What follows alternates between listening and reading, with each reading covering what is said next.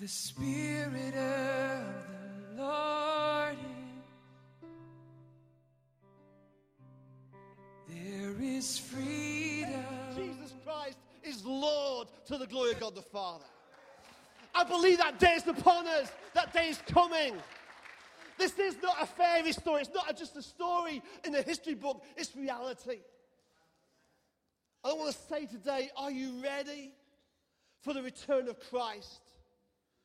Is your soul ready to meet your Savior? Is your family ready? Are your work colleagues ready? Are those in the streets who are rather than ready to hear this message? I believe today we have a mandate from heaven put upon our hearts.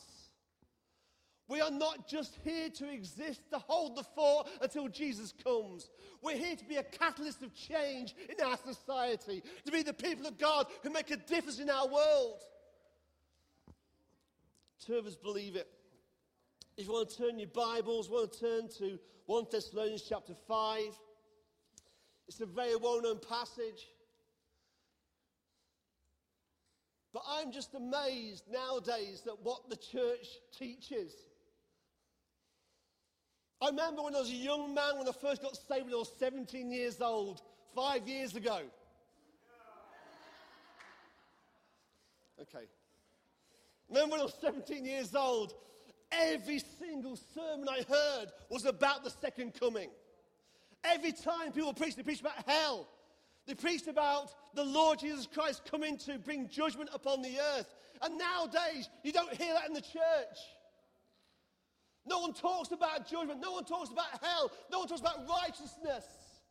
But I believe God wants to usher us back into a season as a church where we again proclaim the mystery of Christ. Proclaim the power of his resurrection and believe and proclaim his second coming. See, Jesus promised time and time again that he would return. Our God is faithful. He keeps his promises. And we believe the days will come when he will come in all his glory and every eye will see him. 1 Thessalonians chapter 5 verse 1 says this. Now, brothers, about the times and dates, we have no need to write to you. For you know very well that the Lord will come like a thief in the night. What people are saying, peace and safety, destruction will come upon them. Suddenly as labor pains on a pregnant woman, and they will not escape. But you, brothers, are not in darkness, so that this day will surprise you like a thief. For you are all sons of the light and sons of the day. Yesterday we went to the seaside for a day. We went to sunny Mablethorpe. It was glorious. But it reminded me of a time about 5 years ago where we set off as a church to go to Scarborough. And as we set off to Scarborough, we took the wrong turn and ended at Skegness.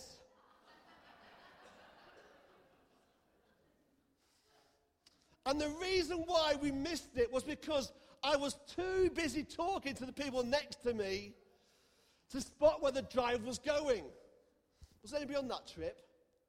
No? I thought some of you might be. So we spent the whole of the day in Skegness as opposed to Scarborough because I missed the signs and the driver did not know where he was going. When we got past the Humber Bridge Junction, I said to him, where are we going? Skegness. No, we're going to Scarborough. Not now, we are.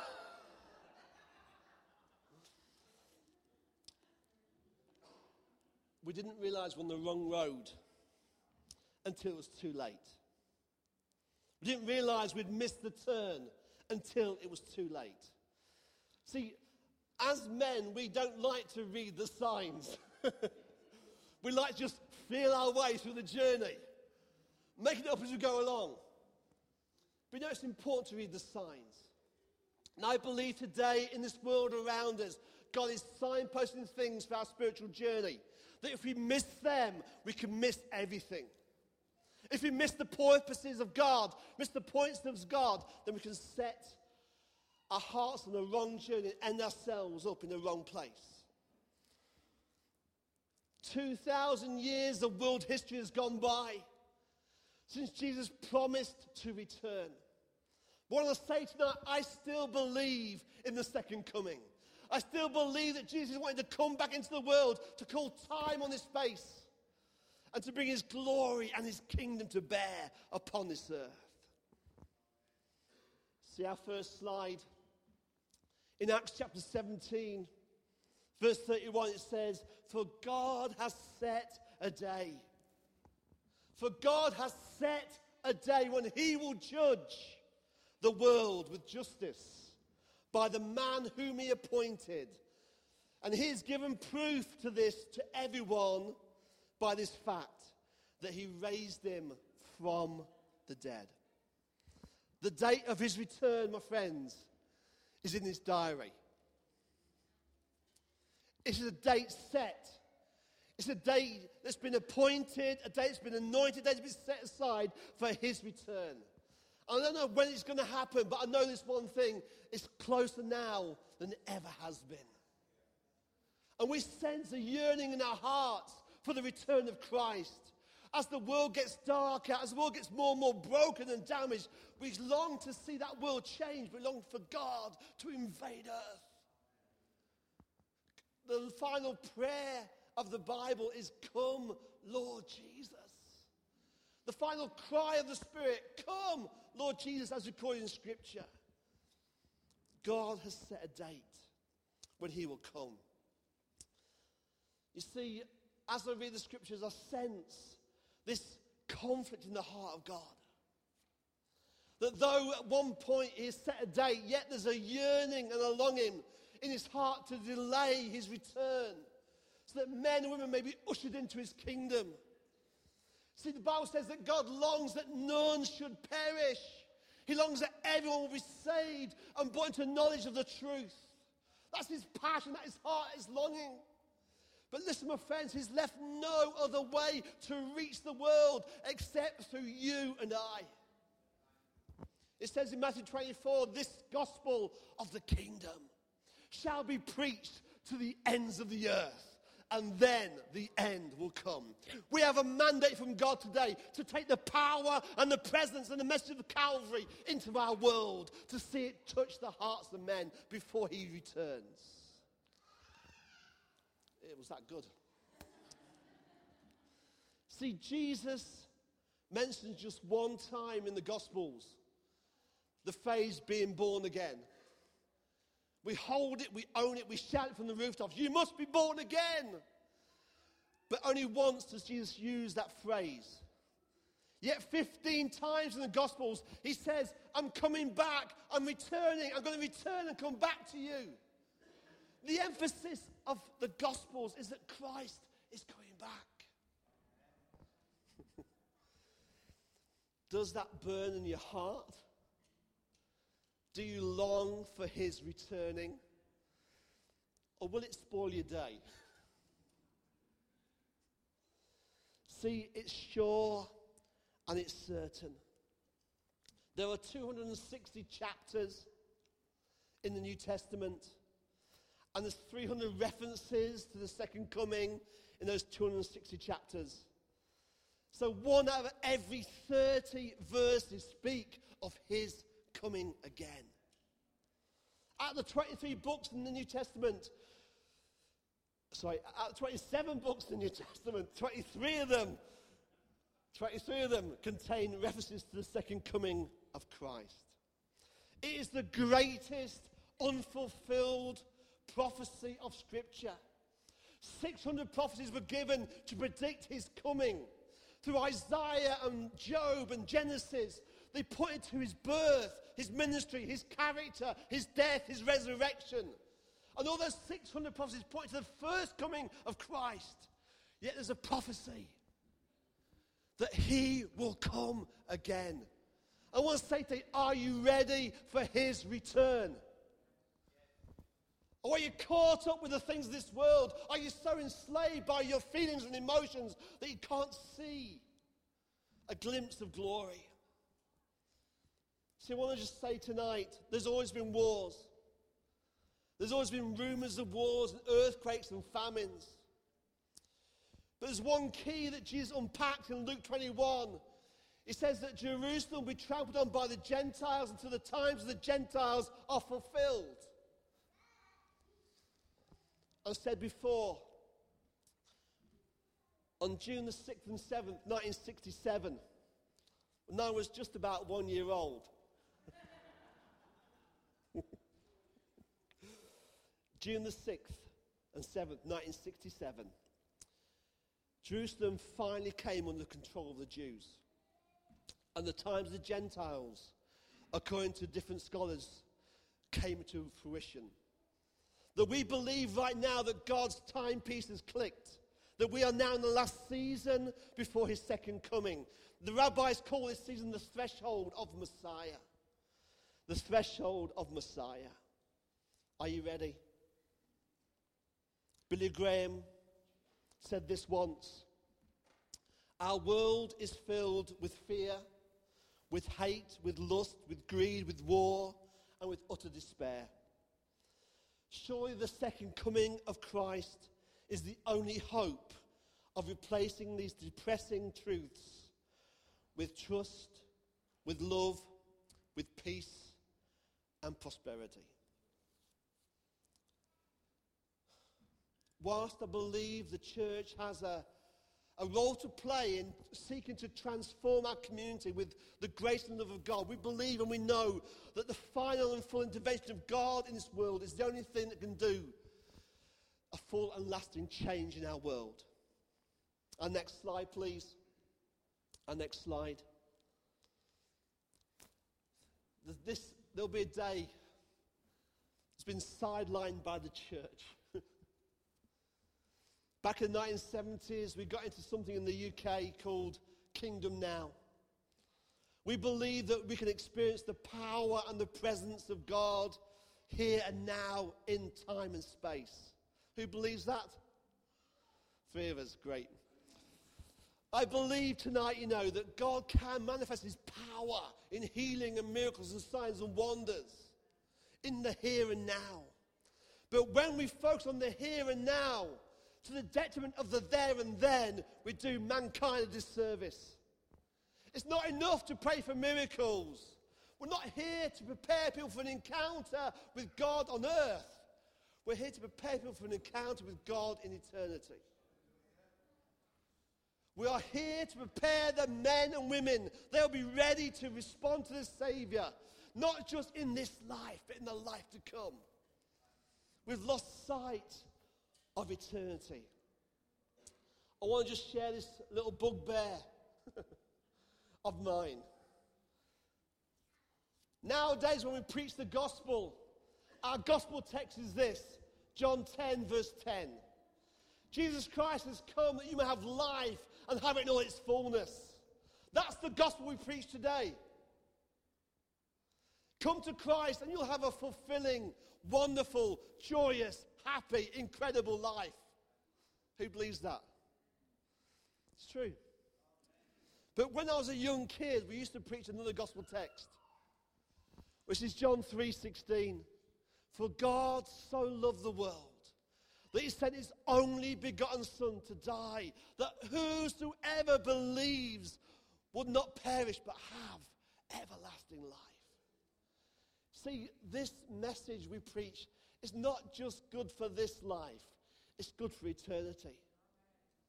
He can change our lives today, but God wants to transform us for all eternity. The Bible says he will come like a thief in the night. Are you ready for that moment? See, a man called Keith Green, the great singer-songwriter, said this: this generation of believers, we're responsible for this generation of souls. That we have responsibility today, my friends, to reach out with the gospel to those around us. The thing is, I see a reluctancy in the heart of the church, but I see an urgency in the heart of God. I see a complacency in my own heart, but I see an emergency in the world. See, we need to focus on the eternal things, the things that really matter, the things that make a difference for all eternity. This is not a club. It's not a self-help group. We are here to present you the gospel of Jesus Christ that can say to the uttermost, not only in this life, but also in the life to come. Now, next slide says this. He suddenly appears. Matthew 24:43 says this. But understand this, if the owner of the house had known at what time of the night the thief was coming, he would have kept watch and would not have let his house be broken into. The thief comes when you're not expecting him. And Christ comes again when we're not expecting him. There's an urgency, there's a pressure, there's a demand in the heart of God that we as individuals will be ready for his return. We won't be sleeping or dozing or half asleep, but we'll be alert and awake when he comes. It says in Matthew 24, as lightning comes from the east and is visible in the west, so will be the coming of the Son of Man.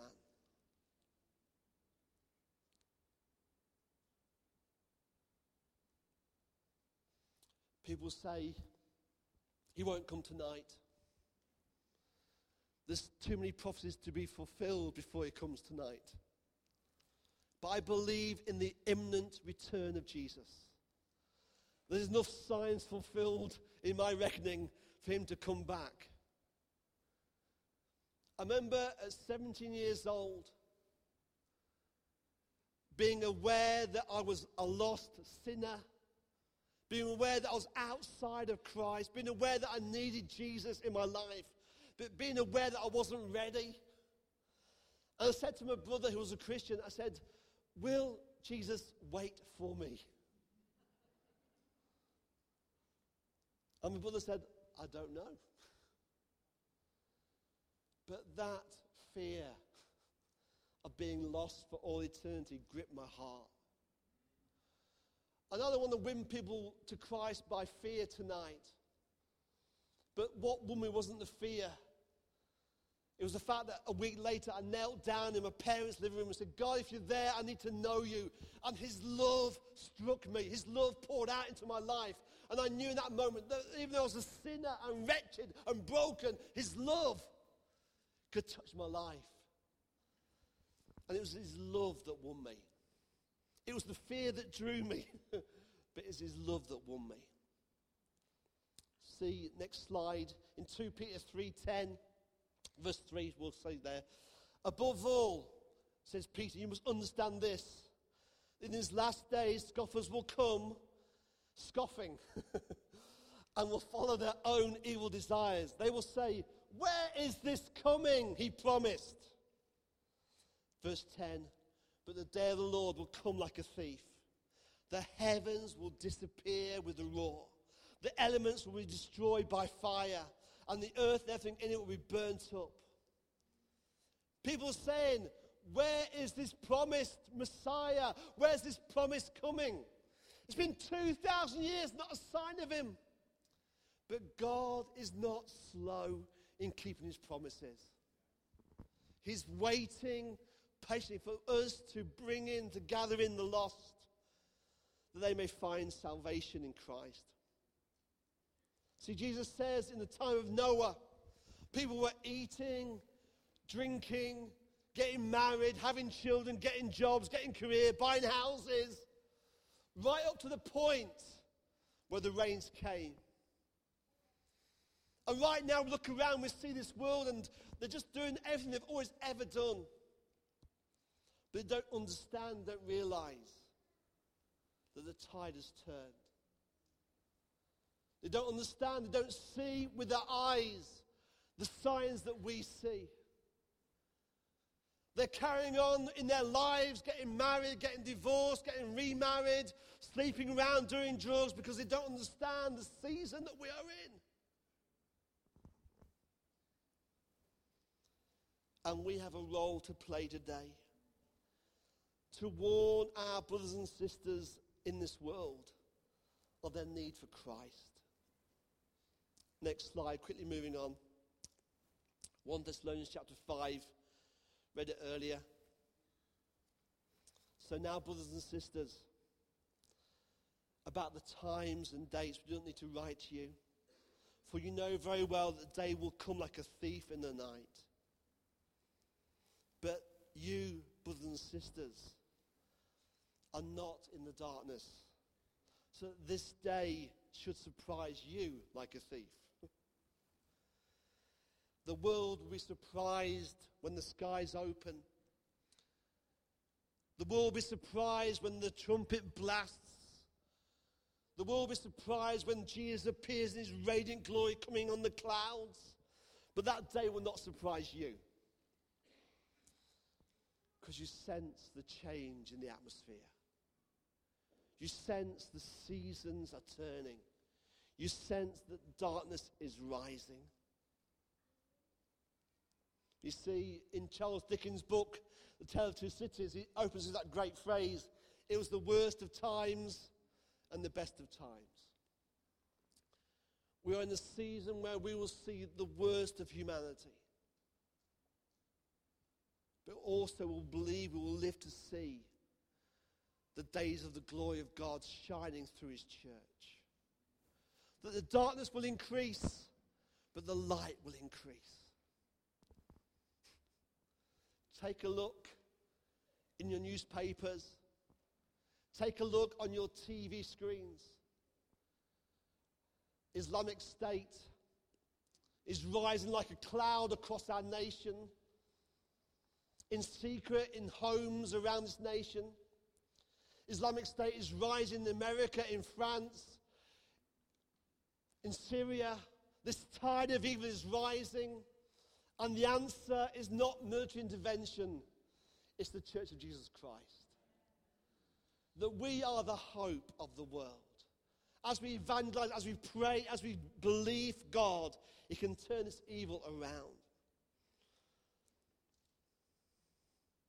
21 Coptic Christians beheaded for no other crime but believing in Jesus. British citizens murdered on the streets. British citizens murdered on the beaches. Evil is rising, my friend. But God has put a fighter in us. God has put a warrior spirit inside us, and we will not be defeated. Jim Farron, the new leader of the Liberal Democrats. I'm not a political person, but Tim Farron, is an evangelical Christian. And he was asked for his views about his faith on TV, and they tore him apart because he was a Christian. On BBC, on Channel 4, on Sky News, they tore him apart because he dared to believe and dared to state that moral standards are biblically based, not society based. President Obama flies to Africa. What is his cause? Injustice. What is his cause? Poverty. What is his cause? No, his cause is gay rights. He flies to Kenya to champion the cause of gay rights. And at that moment, a pastor in America is sentenced to a year's imprisonment because he refused to marry a gay couple. These are dark days. Marriage. They used to call it the 7-year itch. Most marriages broke down after 7 years. The 7-year itch has now become a 3-year itch. 3 years. We have lost sight of the biblical truths that formed our nation as it is. We've lost sight of the biblical reality that have formed our character and our nature. And because of that, we are spiraling out of control into a world that has no values, has no rights, has no wrongs. When you allow society to set the values, those values will shift with society. But if you allow God to set the values, they will never change.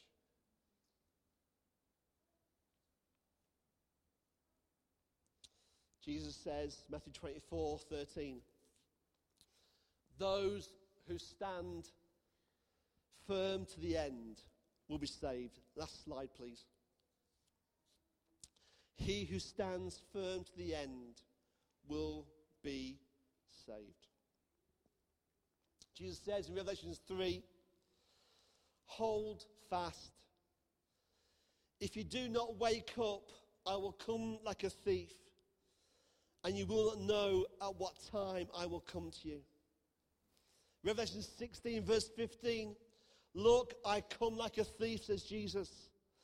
Blessed is the one that stays awake and remains clothed before me. You see, being a Christian is not about making a response 25, 30 years ago. Christianity is not about believing in God or believing in Jesus. Christianity is hallmarked by Jesus very simply as this: someone who follows me. Someone who chooses to align their lives in the path that follows Christ. Morality, wisdom, justice, mercy, grace, love. Are you following Christ today? I didn't say to you, are you believing in Jesus? I'm saying tonight, are you following Christ?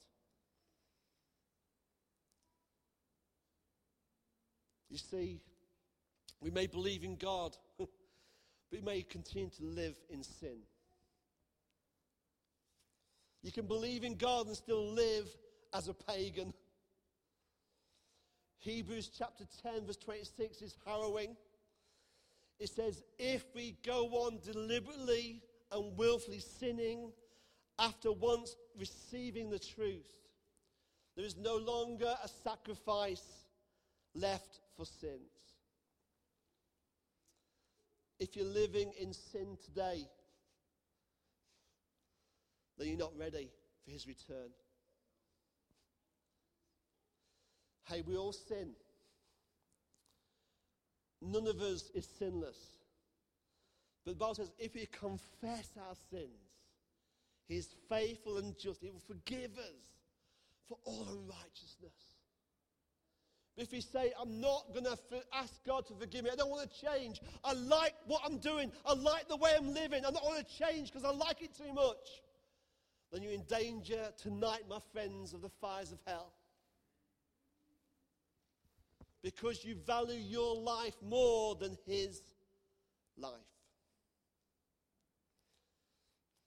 Should we stand to our feet?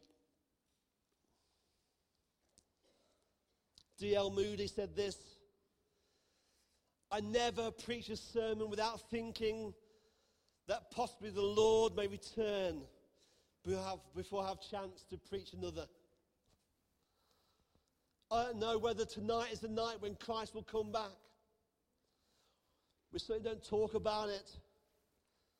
But even though we don't talk about it or don't preach it, he's set a day when he will return.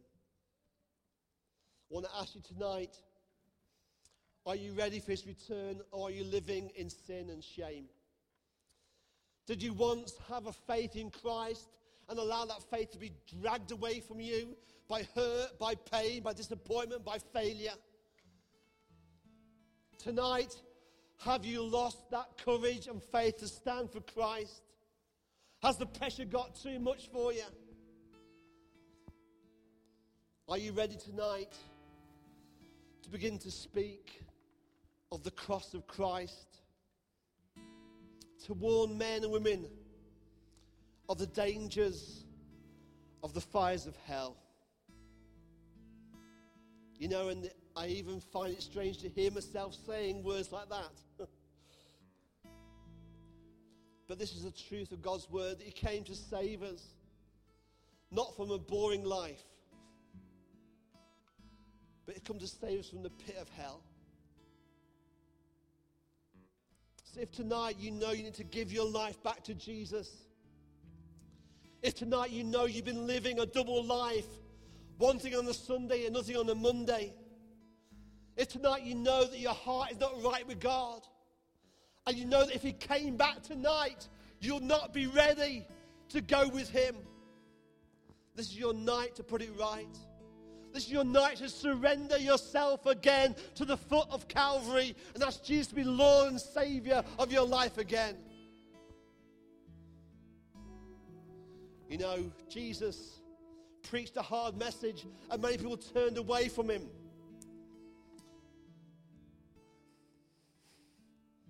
I want to say, my friends, this is going to get harder, not easier. This faith we are in is going to get harder, not easier. And you have to resolve tonight in your spirit, I'm going to follow Jesus. I'm not turning back. I'm not giving up. I'm pursuing the high call of God over my life. Even if it costs me my all, I'm not going back. And if tonight you want to respond and say, God, I'm giving you my all again. I've faltered, I've failed, I've made a mess, but God, tonight I want to come back and give my all to you. This is the night. Lord Jesus, right now, you died for us on Calvary, that all the stains of sin and shame could be dealt the death blow. Lord, you gave it all on Calvary, Lord, that we could be forgiven and free. And I pray tonight that each one of us would walk into that freedom tonight of knowing you as our Lord and Savior. Holy Spirit, move in power tonight. Place your finger on each and every area in our lives, that tonight we'll not miss this opportunity to respond to you. Jesus. Come, Holy Spirit, right now. Come, Holy Spirit, right now. Prepare us for today. Prepare us for the future. Prepare us for eternity. If that's you tonight, you need to respond. Just come right now. Where the Spirit of the Lord is, there is freedom, purity, oh God. Where the Spirit of the Lord is, we don't have to fear anymore. We don't have to fight anymore, because there is freedom. So tonight, Lord, we lift our eyes to Jesus.